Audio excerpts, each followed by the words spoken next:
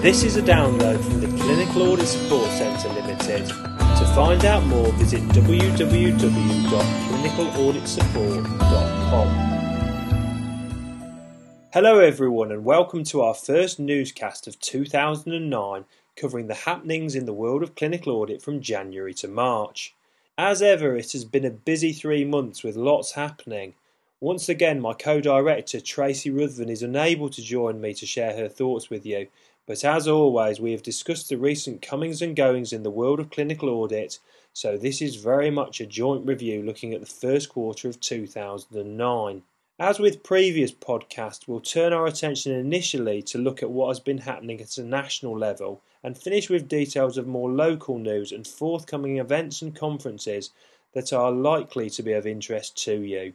Last time around we started with news from the Healthcare Quality Improvement Partnership, but to give balance we'll kick off this newscast with a look at news from NCAG and NAG this time around. Starting with the National Clinical Audit Advisory Group, it is disappointing to report no news of note from this group in the first quarter of the year.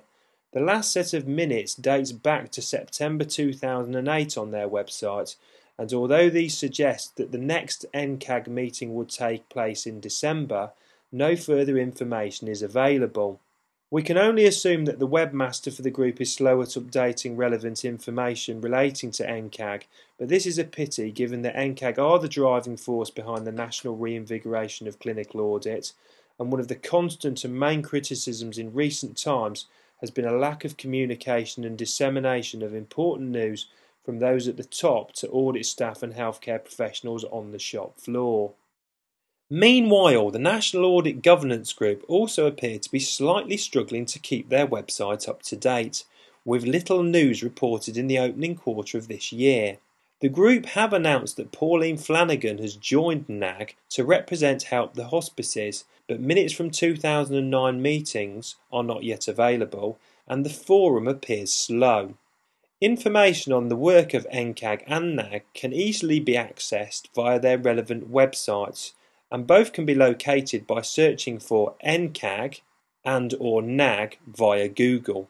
Away from the two main national audit groups and turning our attention to HQIP, the consortium running the National Clinical Audit Programme and responsible for reinvigorating local audit, they have once again had a busy opening to the new year. Many of you will have booked onto their first conference taking place at the Belfry Golf Club in Sutton Coldfield towards the end of April. As reported in the last newsletter, this event incorporates the inaugural Clinical Audit Awards, and finalists for the Sustained Improvement Award, Patient Involvement in Clinical Audit Award, and Clinical Audit Programme of the Year Award have been announced, with Hampshire Partnership Trust gaining an impressive hat-trick of nominations. We understand that the conference is full and all places have been allocated. We intend to give feedback on the event in our next newscast. Perhaps the main news from HQIP during the first 90 days of 2009 relates to the product procurement process, details of which were released in January. As you are probably aware, HQIP has a key role in providing NHS staff with useful audit tools and templates, and in mid-January HQIP invited bids for 20 products including a clinical audit strategy, a guide to audit, research and service evaluation, a template clinical audit report, a template clinical audit annual report, a code of practice for professionals undertaking clinical audit, a clinical audit awareness training resource pack, etc. It is not yet known who has been awarded the various tenders for these products, but this information will be released at their Belfry event, which will also provide delegates with the opportunity to see and comment on proposed products. We understand from Darren Thorne, head of the LQIT team at HQIP, that these tools will be made formally available in July. As an organisation, we did consider bidding for products, but we chose not to as the timescales for submitting bids were very short, and it is clear that all of the products to be procured by HQIP already currently exist in the NHS. What will be interesting to see is how HQIP promote procured tools. For example, are products being provided on an optional basis, thus allowing healthcare professionals to choose if they want to utilise HQIP's resources, or is it expected that audit professionals will use HQIP audit report templates and annual report templates, etc., to standardise the work they deliver? We assume it will be the latter, otherwise audit professionals will lose a great deal of their autonomy and responsibility if they have to adopt HQIP products. We'll wait and see what happens. In further news from HQIP, the consortium announced in January that they will define quality markers that secure agreement on what constitutes criteria for quality in clinical audit. The rationale behind this is that the standard of audit in the UK is currently very variable, and it has been proposed that the development of quality markers will help to improve the consistency and delivery of audit. As part of this piece of work, HQIP held a number of events in Bristol, Leeds and London, and they have also undertaken some desk-based research and consulted widely on this. It will be fascinating to see what markers HQIP develop, and we broadly welcome this undertaking. From the perspective of the Clinical Audit Support Centre, the key marker for successful clinical audit is simple. Did the work improve patient care? Or did it at least prove that the appropriate care was being delivered to patients? If the answer is no, it doesn't really matter what other markers are met.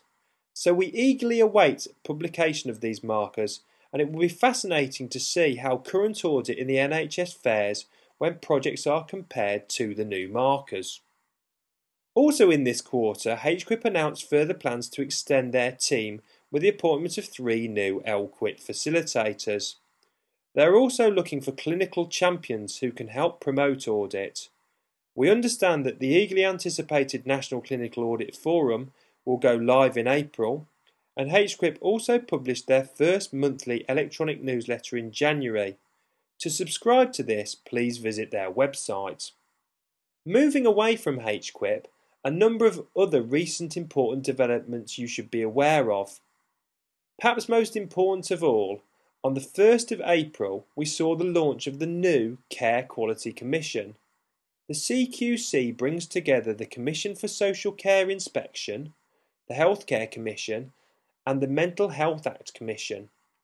The CQC will act as the new health and social care regulator and will possess a wide range of powers. As the creation of the CQC falls just outside the opening quarter of 2009's events, we will wait until the next newscast to provide more information for you. But if you require details of the CQC, visit their website, which is www.cqc.org.uk.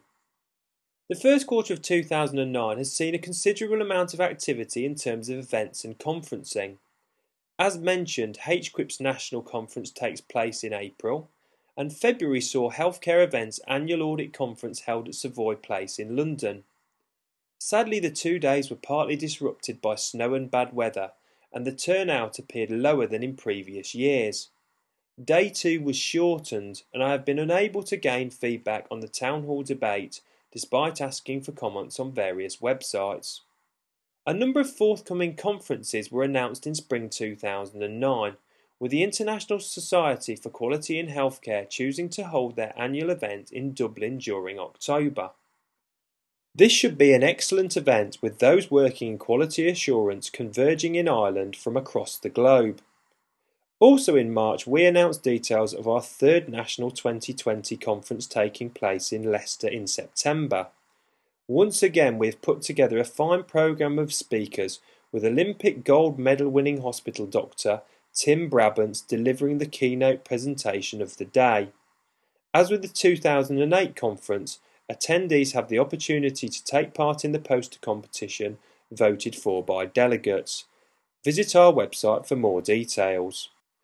Those of you hoping to gain recognition for your hard work may also be interested in the news that NICE have set up their Shared Learning Awards. There are 3 separate categories for these awards, and submissions must reach NICE by the end of September.